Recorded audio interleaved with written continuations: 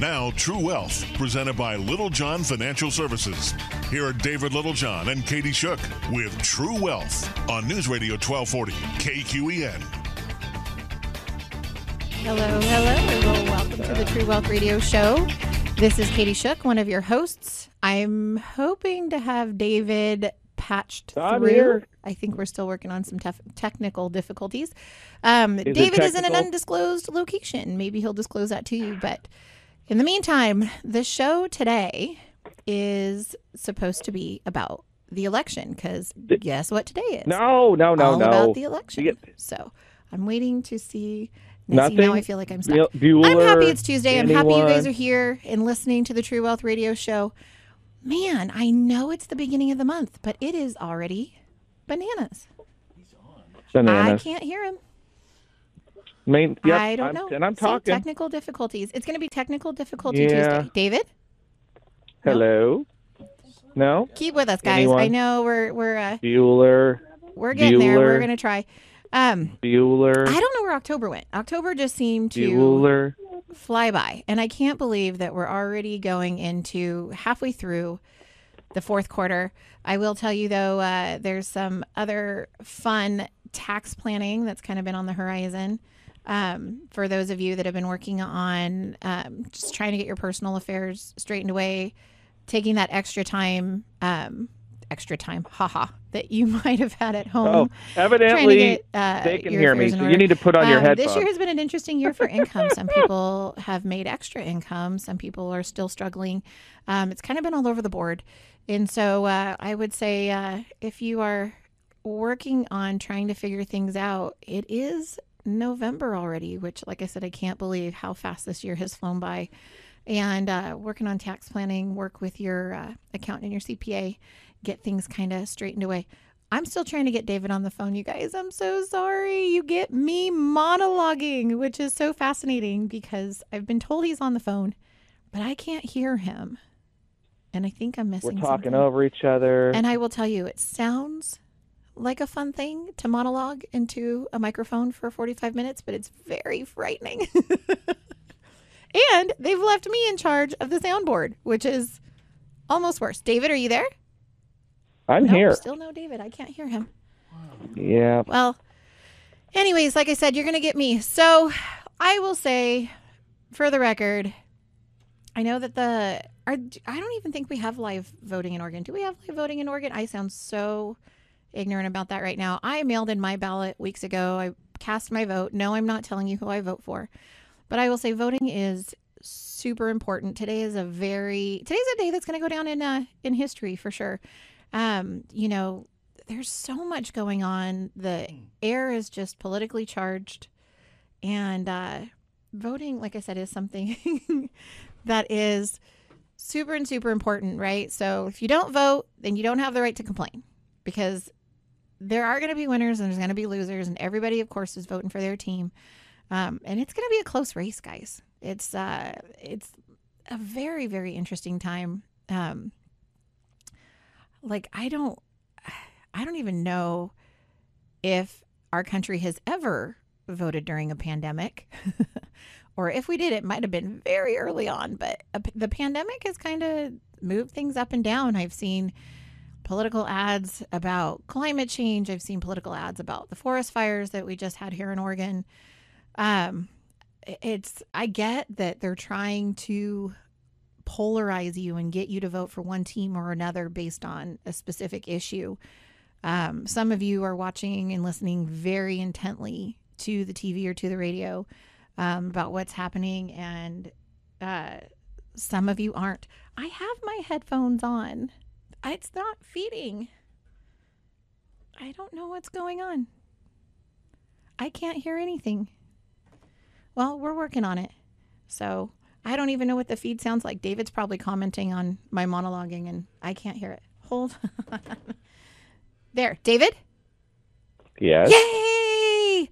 Okay, we figured this out. Oh, my goodness. Do you know how scary that is for me? Apparently, the listeners are texting me saying, we can hear you, and I'm being obnoxious, saying, like, Bueller, can you hear me now? I couldn't hear anything. Do you know how bad it is? I'm like, okay, we're live on the air, and I know he's there. Oh, he's she's freaking out over like, I don't want a monologue. Please don't make me do this. Well, and I'm like, do I need to do a seance? Do I need to like conjure up? It couldn't be more appropriate for the day, though, because we talked about what we were going to cover beforehand. And, yeah, it's an election. I get it. And we're not going to talk about the vote because we're not going to know, at least until the polls close. And, everybody's trying to gear it up like it could be months and we won't know and it's going to be a catastrophe. I doubt it. But what's going to be fun? So I want to talk about the end of the world. What? That doesn't sound fun. Today. No, it's hilarious. Look, so this is the other 1%, right? When we talk about the 1%, we often talk about, the 1% is this ultra wealthy group that has all the money and everybody else sort of wants to throw rocks, right? No, I'm talking about the 1% probability, the stuff that's way out there on the tail edge of the bell curve that's like, 12 sigmas out there, the stuff that's not supposed to really happen, but people are acting like it's going to just for sure happen. So wouldn't these be considered? It's going to lead to collapse. Wouldn't these be considered statistical anomalies, though? It's not even. They're not anomalies. This is something we call tail risk. Okay. And if you think about the way a bell curve is shaped, it looks like a bell, right? But if you go way, way out on it's the x-axis is the one that goes, to left, right. That's the horizontal axis, right? And the y-axis is the one that goes up and down. Right. So if we go way, way out on the x-axis, the probability of something like that happening is super, super, super low. And it gets lower as you head further out. Doesn't happen. But this is the thing. So statistics are funny, and they can mess with your head. Like, for example, right? You are more likely to die from being hit by an asteroid than being killed in a plane crash. What? Right? Did you Google that? That's a real statistic. You know why? Because first of all, your probability of dying from an asteroid is like basically nothing, except the way statistics work and why they're flawed is if Earth gets hit by an asteroid, it kills like billions of people. So, if it happens one time, but it kills billions of people, then it skews the statistics, right? Oh, I always think of an asteroid like being a, large rock that you chuck. But you're right. Like, there could be like a large... No, not like a meteor. Not like a meteor coming through, like a basketball-sized rock hitting the Earth and making a crater. Okay. We're talking about an asteroid that's like, hey, this is several miles wide, and it takes out North America. So we're talking like Bruce Willis and Armageddon. Like, we're talking that kind of thing. Okay. Yeah, we're talking nuclear winter and like it, kills off most of the population and we have to start civilization over. Well, yeah, if that happens, then it wipes everybody out. So statistically, even though the likelihood that it happens is basically nothing, it takes out everybody. So, an airplane crash takes out the people on the plane, but not the whole world. So it's funny, but the statistics don't really work that way, right? Right. And so I want to talk about some of these weird rumors going around because people have actually said things like, hey, it's the end of the world. Or here's the one that I hear a lot right now, and this one I raise an eyebrow about. I'm not going to say it's a zero possibility, but talk about another civil war. That's the one that's being talked about right now, and people are actually sort of stockpiling munitions and so forth as if there's going to be a civil war. But like with the original, that's very probable, right? Well, like with the original Civil War, there was kind of, there was the North and the South, right? But like, how is that divided now in the U.S.? Because I don't feel like there's a clear. It's not divided the same. Well, that's why a civil war is hard. They would say it could happen along political ideologies, right? So the radical left and the radical right. But would it be like a state versus a state, or just like mob groups fighting in the street? You're already kind of getting at the crux of the issue, aren't you? Right? It sounds like one of those things where how do you know who's on which team? Right? How would we have a civil war? We have an ideological civil war, and that's why we could call it sort of a Cold War ideologically. And we have seen areas like urban centers where protests have become violent and they become riots. Right. So we've seen pockets of anarchy. So I'm not going to say that it's not anarchy, but how do you spread that across the entire country? Right. And it's not necessarily like a line of scrimmage, for example, right? It's not like, okay, we're going to march up to this line and then we're going to battle. It's more circular in motion, not linear. And so it makes it really difficult to Well, and in Roseburg, it's more of a if we think about it, like we've got kind of Portland versus the rest of the state, or maybe the Willamette Valley versus the rest of the state, primarily as voting blocks, right? Southern Oregon's really frustrated and says, wait a second. I mean, to have Portland votes for the whole state, that's lame. And then we have people saying, let's become part of Idaho. Like that's going to somehow, but that's at a very small scale relative to the rest of the country. I mean, Oregon as a population has less, we have fewer people in Oregon than L.A. Oh yeah. Right? I told you that statistic this morning. Like we have less people in all of Oregon than they do in Orange County, California. Like less people. They have more. And then we were talking, I joked around today about Disneyland, right? There are more people on average a day. Disneyland has 20 to 30,000 people come through their gates, a non-COVID day. Like the whole town of Roseburg. Right. And so you're like, sweet. So if everybody from Roseburg went to Disneyland in the same day, it would be like one normal day in their park. Right. And the lines would still probably be less. Yeah.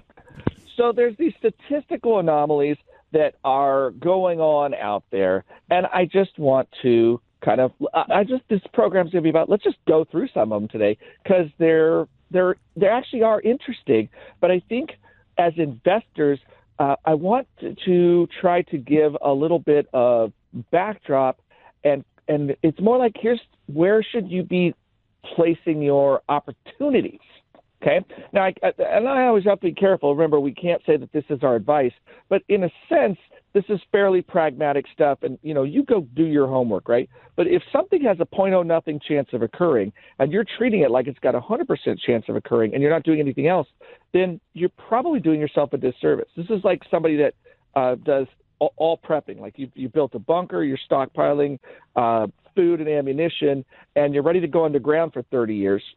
Right, for nuclear winter.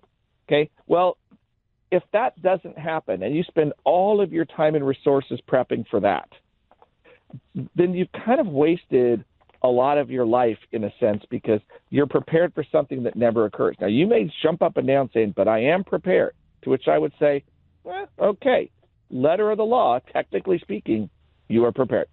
Well, that feels a little bit for something that didn't happen. Well, but there are things in life that we do that help us be prepared for things that may never happen. I mean, insurance is one of those. Well, it's a different level of risk management because if you sacrifice saving for retirement to build a bomb shelter, then I will tell you that you have actuarially probably missed the mark. True. And now you just really need to live out your retirement. We need the shelter. Well, you just need to live out your retirement in your bomb shelter because you've now placed all your eggs in that basket. Right? So your retirement is going to consist of eating dried food for 30 years. Right. And so those are the things that we need to – I think I just want to peel back a little bit today.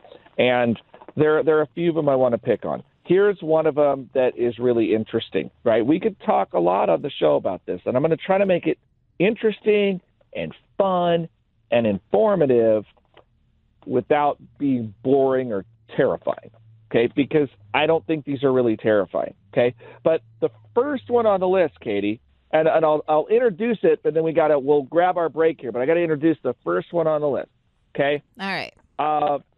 The first one is the U.S. dollar is going to collapse, and the United States is going bankrupt. True or false? Why don't we tackle that? But we got to take a break. All right, sounds good. Oh, and there's the music. So there we go. Got the music. So we'll take a break. When we come back, we'll cover that and more about, the end of the world. Is it going to happen or not? But we got to take this one first. So stick around. This is Dave Littlejohn. And Katie Shook. And you're listening to News Radio 1240. Yeah, you do this, Katie. You got it. Yeah.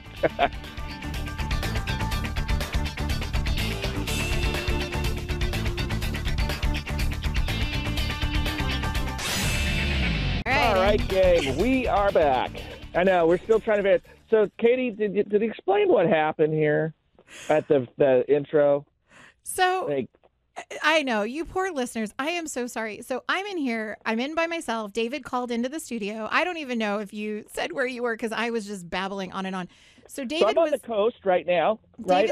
My family and we're motorhoming this week rather, and we wanted to do this as part of COVID. So I'm remote. And we're figuring out how to make this happen. But you can tell there's like this little idiosyncrasies in our communication. So the hardest part when I came in is they said, okay, David's on the phone. I lined it up with David. He knew exactly where to call. Obviously, it's the phone number we've been spouting out on the radio for years.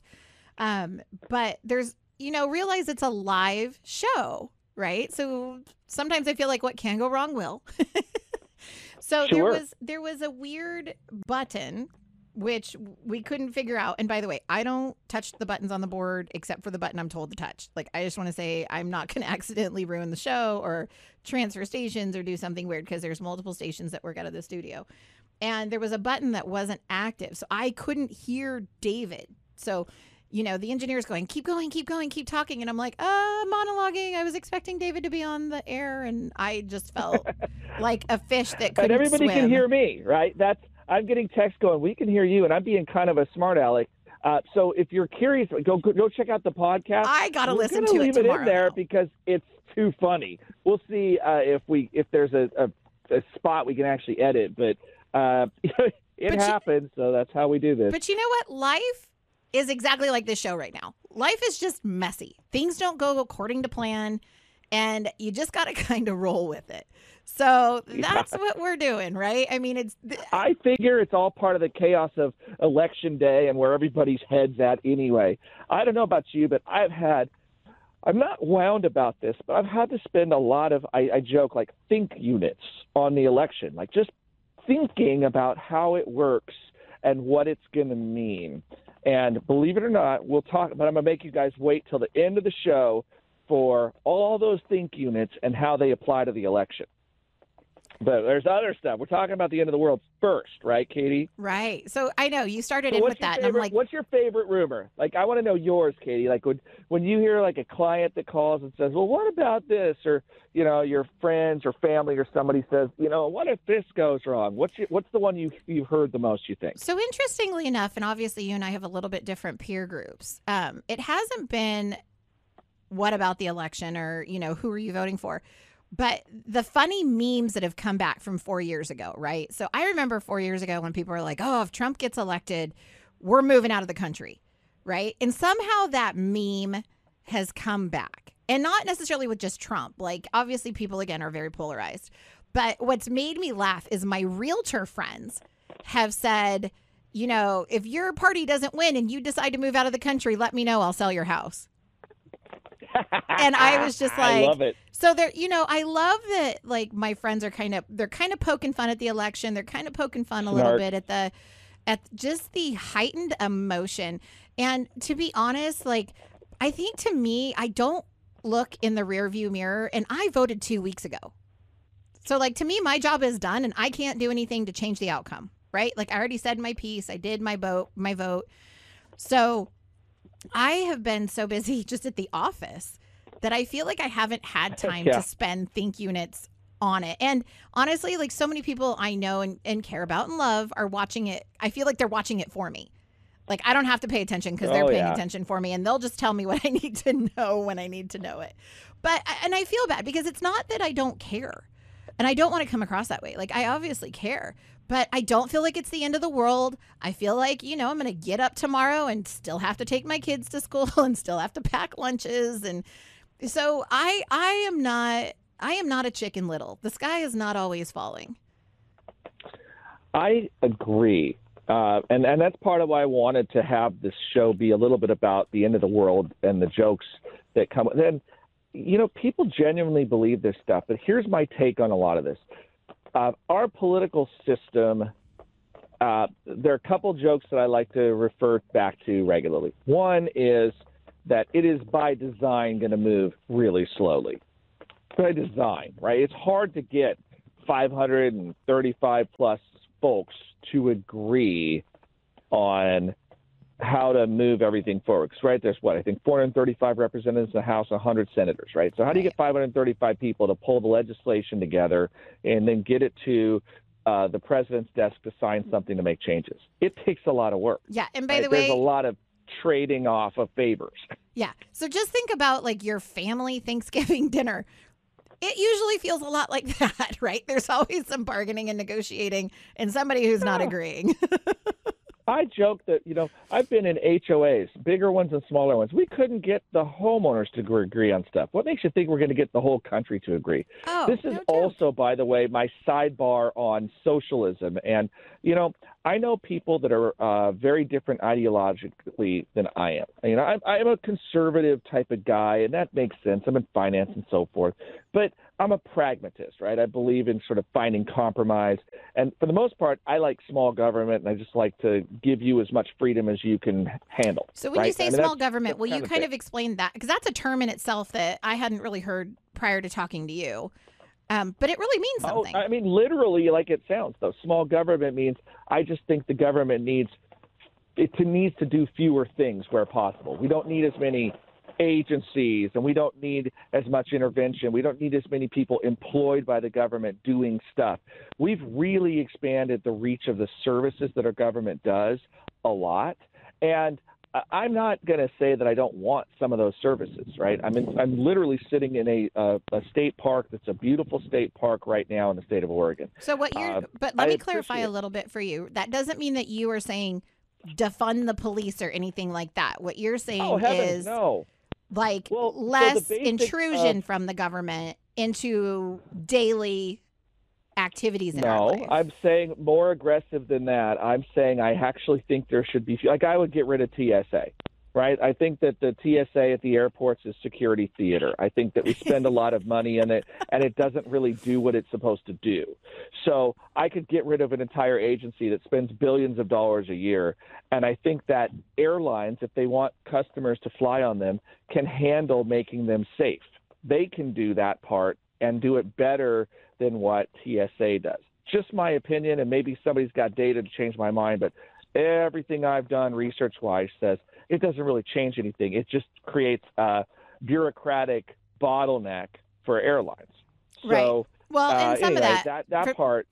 Yeah, from someone who just recently flew internationally, it caused my luggage to arrive on the next plane. So I got to sit in a wonderful airport for an extra hour and a half waiting for my suitcase to show up. Yeah, and that's the kind of stuff where I say that's just an example of government getting really big. And I could go on and on about it. I don't want that to be the purpose of the show, of me being cranky about why government got so big. And I understand on the flip side why some people really like it. I'm not so myopic as to say that the government doesn't have its place and it doesn't do certain things well, because the government sometimes does things better than the private sector can do. So there is a balance, and I'm okay paying some taxes to reach that balance. But right. By and large, I like a smaller government. But again, I see people on the other side of the spectrum that are friends of mine that have different ideologies. And you know what? They don't want to take away all of my freedoms and have me wear the standard uniform and march to the same beat as everybody else. I mean, they like freedom too, and they like life to go the way they like. And so it's just a different take. So I don't think that just because somebody has a different political bend than me that they want some kind, I mean, this is a classic right-wing conspiracy of like everybody on the left is trying to march toward communism. I doubt it, right? If it is, it's not on purpose. I don't think that's what people want. I think that they're just saying things like healthcare is ridiculously expensive and the government's already involved. Should we let them do more? And, we have difference of opinion of how to maybe improve the cost of healthcare. But again, not the purpose of this program. That's just the idea is I like the government to be literally smaller. Like you just need fewer employees and you need less of a reach into our lives. Well, and it doesn't mean that, there couldn't be more private sector hiring by the government to do the jobs, right? So putting more money in the private sector, enabling more companies. I actually like that. I like the nonprofit partnership concept. If you're going to give a nonprofit, if they're not going to pay taxes, then they're going to be held accountable to the public, and they're going to have a representative board of directors that's going to be helping guide those, that they can provide a lot of benefit at a better price point than the government can. Yeah, I like those kinds of partnerships. Well, I was just thinking about someone that was in our office recently who has worked out on the fire lines. And they were talking about they work in the private sector and they were called out to help cut trails for fire lines because there just wasn't enough government to go around to help with all the fires going on in Oregon, right? So a lot of the private sector got pulled in to help with the fires. Right. And that's a great example of like, hey, you have a job to do, but when it exceeds what you're able to do in a certain amount of time, pull and help. Yeah, and in our area, that's a real hot button because, why is so much of the forest I'm not going to get into who started it or what happened. And right. Exactly. And so this is what I mean, though. It's like you start to say, well, I'm not sure what the line is. And, what I by and large learn is that government there's bureaucracy and bloat in government, but there's typically reasons it exists. And so, again, I'm not myopic to this stuff. I'm just saying, in general, when given the ability to make government smaller, I will make government smaller because I think the private sector has different incentives, and because the private sector typically fuels the public sector, right? The money in the economy is generated by the private sector, and then the government collects those taxes in order to fund its operation. Right. So it's kind of a big circle of life. It's really healthy. Well, yeah. I mean, people look at the middle class of the 50s and 60s post-World War II and that thriving middle class, and there's this whole philosophy behind why it happened that, essentially the United States was the only manufacturer in the world. But guess what? The private sector was really big and the government was really small. And then the government's appetite grew, and now today, some decades later, it's much harder for the private sector to fund the public sector. And when people say, well, corporations need to pay their taxes or this, that, and the other, I just kind of roll my eyes and go, so that's just a business expense for a corporation, which means if the corporate tax rate's higher, it gets passed to the consumer, and the consumer pays it in other forms. Right. So anyway, that's not the end of the world show. That's Dave talking about the mechanics of government and his frustrations. Where are we doing that? So is the world going to end? Are the markets going to collapse? Is my bank account going to be empty tomorrow? I suppose, again, if we're hit by asteroids, maybe. I will tell you, so let's cover the things that I think are. So first of all, the one that I promised before the break that we cover is the currency going to collapse? So I want to talk about that one because that's the one that we most often hear in our offices. Well, is the dollar going to collapse because we printed so much money, we're just going to implode the economy? So we'll address that one. I'll say what I think. And then when we talk about what I think really could hurt us, like there are things that are actual dangers out there. But I think that our currency is going to collapse. Katie, first, do you think our currency is going to collapse? Personally, I don't. Okay, why? Because we have a printing press. Are you talking about just the value becoming worth nothing? When you say currency collapse, can you define that a little more clearly, I guess, for me? Because I don't feel like my dollars aren't going to go anywhere. Right now we're printing dollars, and so it's going to lead to a massive inflation, and the dollars are going to become worthless, and then the rest of the world is going to just stop accepting dollars, and the United States is going to be bankrupt. Yeah, I don't think that at all. Because let me tell you, it was almost harder when I was in Mexico to pay with pesos than it was American dollars. It was just easier to do dollars. Like they all wanted me to pay with American cash. They didn't want, when I said, no, I have pesos, they all kind of went, okay. And then they started doing their little conversion. They're like, oh, it's this much. And I actually, oddly enough, felt like I paid more when I paid in pesos because there wasn't a consistent conversion. Everybody was kind of doing it on the fly. So then when I started calculating it out, I was like, man, like there wasn't any consistency. It was almost easier to pay with American dollars. That was my personal experience, and it just happened a couple weeks ago. So that's why I don't think American dollars are going to go anywhere. So I wanted, for our listeners, this question happens a lot, right? I mean, what about the dollars? So I want to talk about the liquidity of the markets, right, and what that means. But I'm realizing because I got off track here, I monologued too long about me wanting small government. Doggone it. So now we have to apologize, take a break, and then I have to give you the answer about why the currency's not going to collapse, but what we really should be afraid of. Okay, but we got to take our break. So, Katie, I'll let you take us out. This is David Littlejohn and Katie Shook, and you're listening to the True Wealth Show on News Radio 1240 KQEN.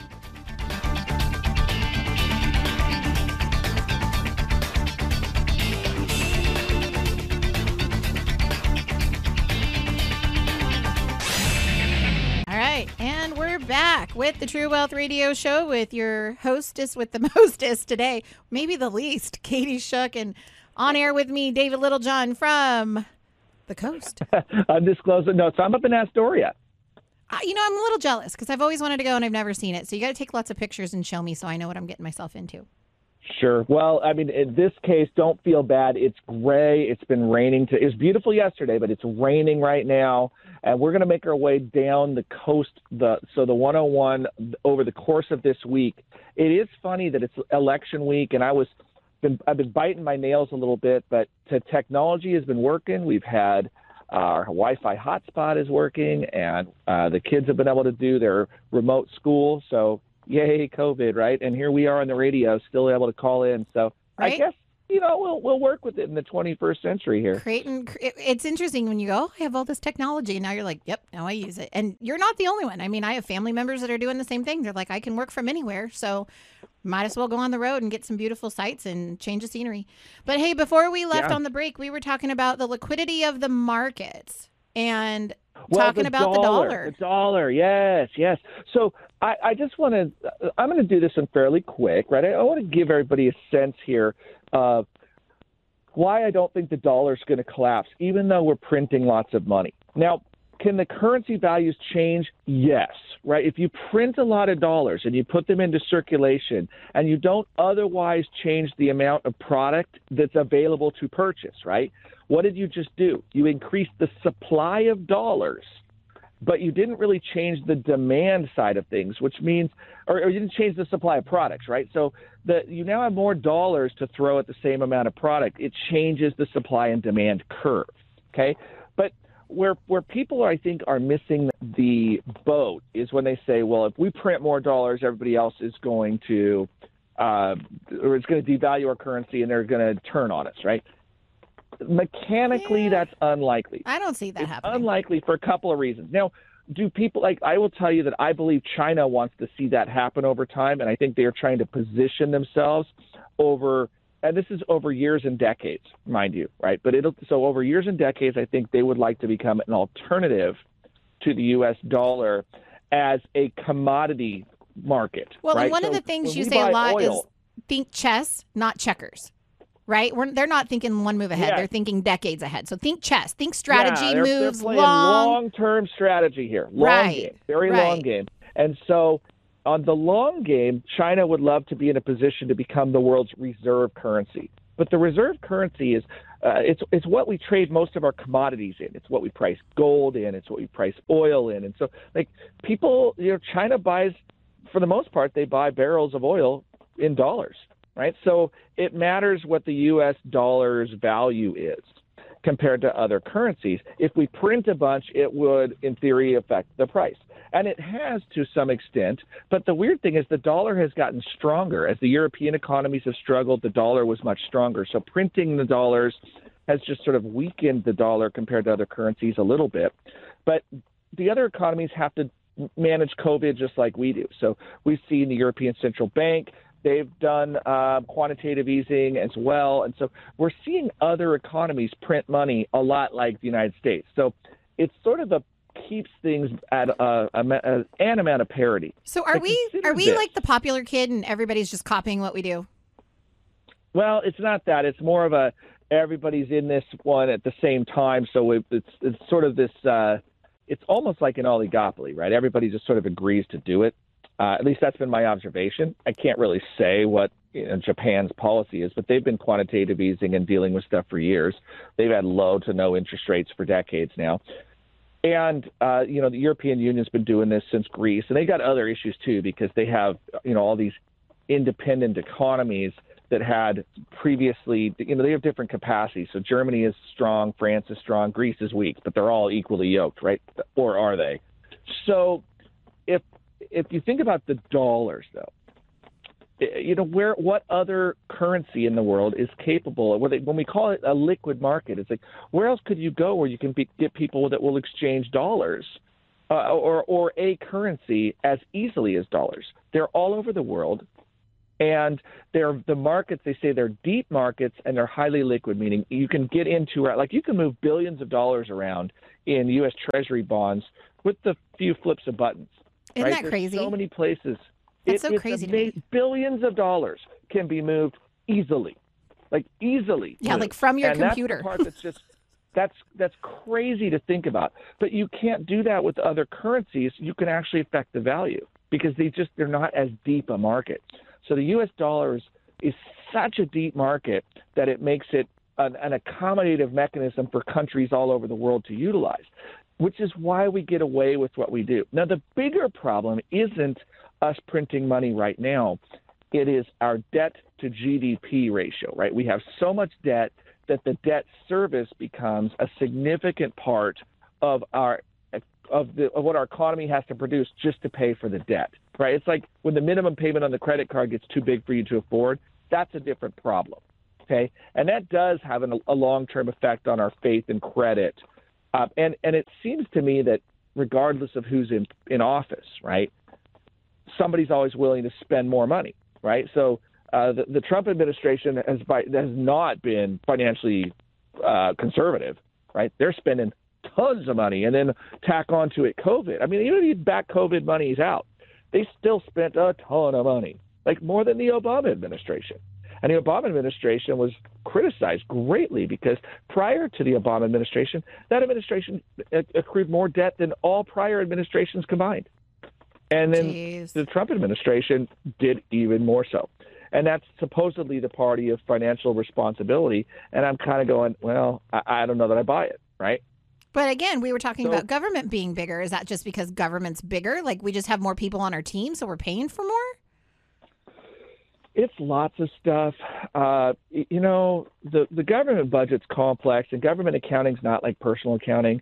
Governments don't really amortize things. So when a government buys a battleship or an aircraft carrier, it just pays for it.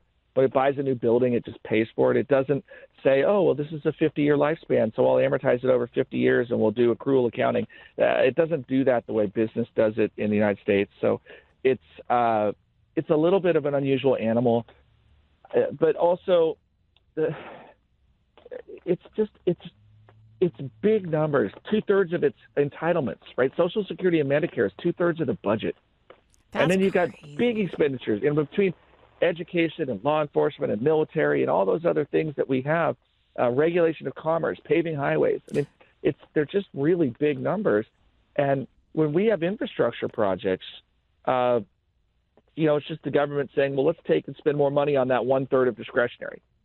They're not inventing more Social Security or more Medicare. They're just saying, let's just spend more in these other categories.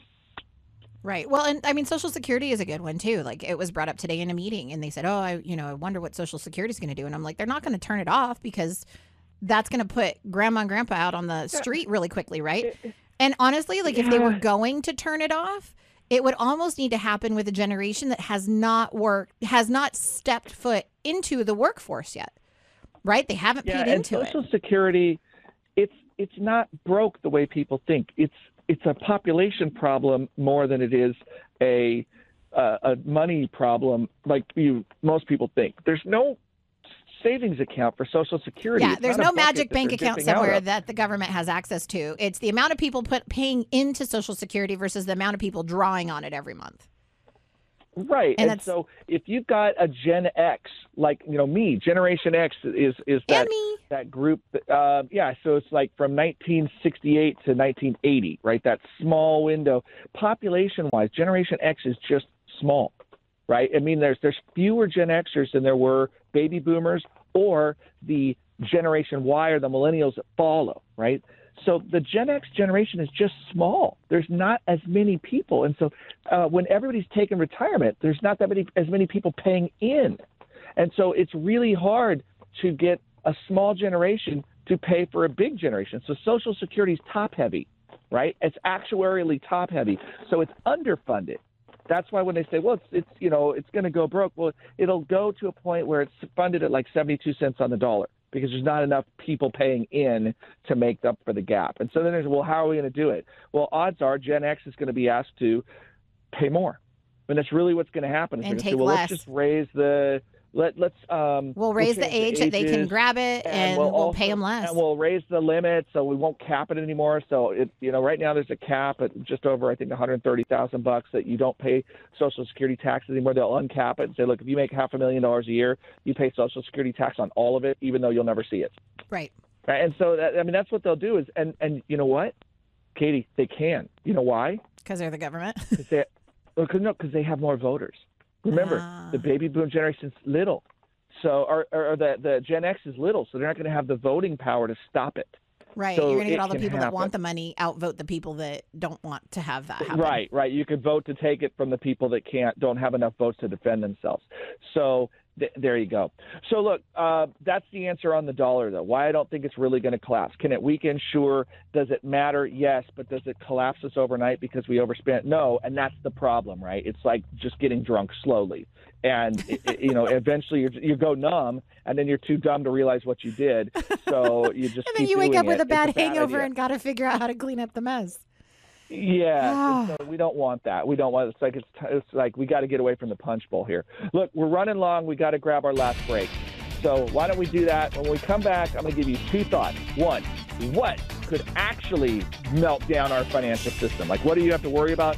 And I'll give you a couple thoughts on the election, but let's run right now. This is David Littlejohn. And Katie Shook, and you're listening to True Wealth on News Radio 1240 KQAN.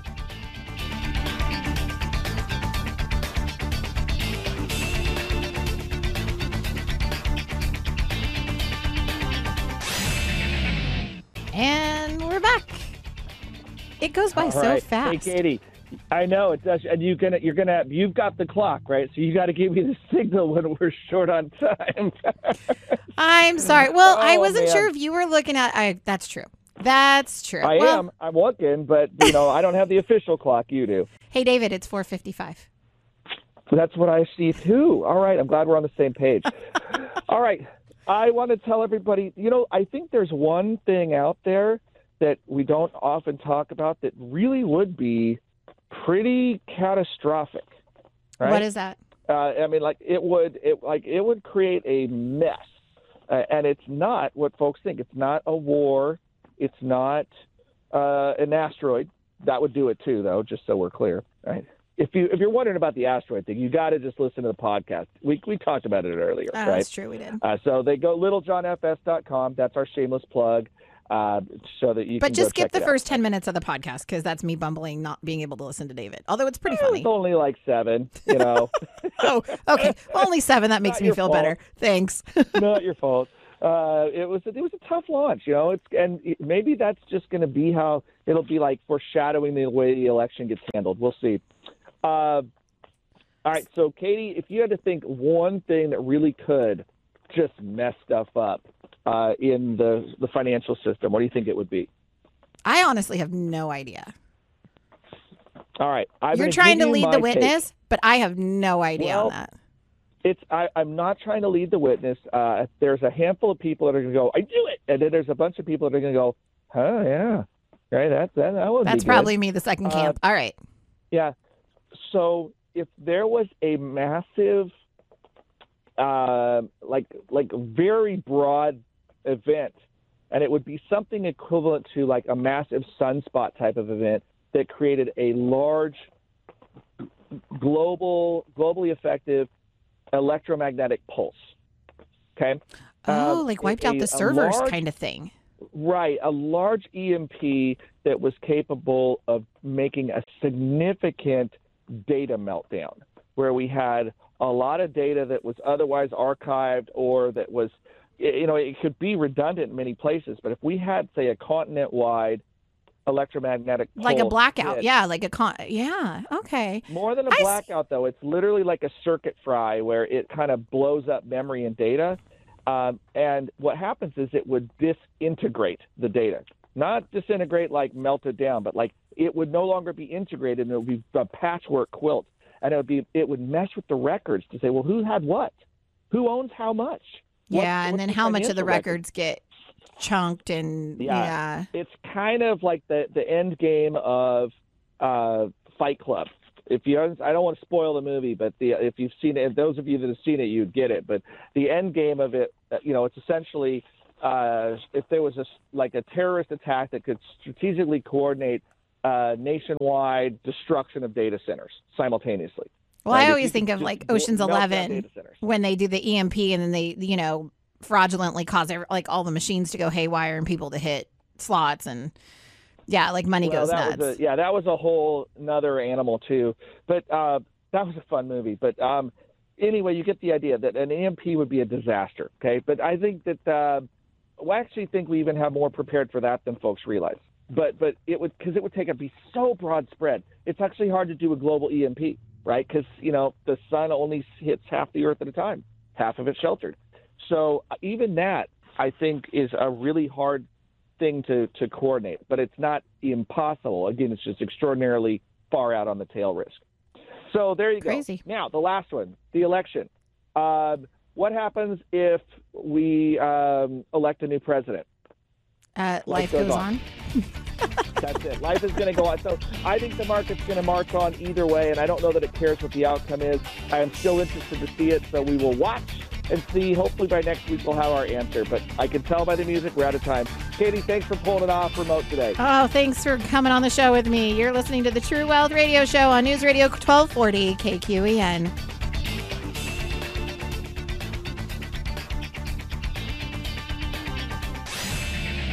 The preceding program was paid for by Little John Financial Services. The opinions and views expressed may not reflect those of Brooke Communications, its affiliates, or its employees.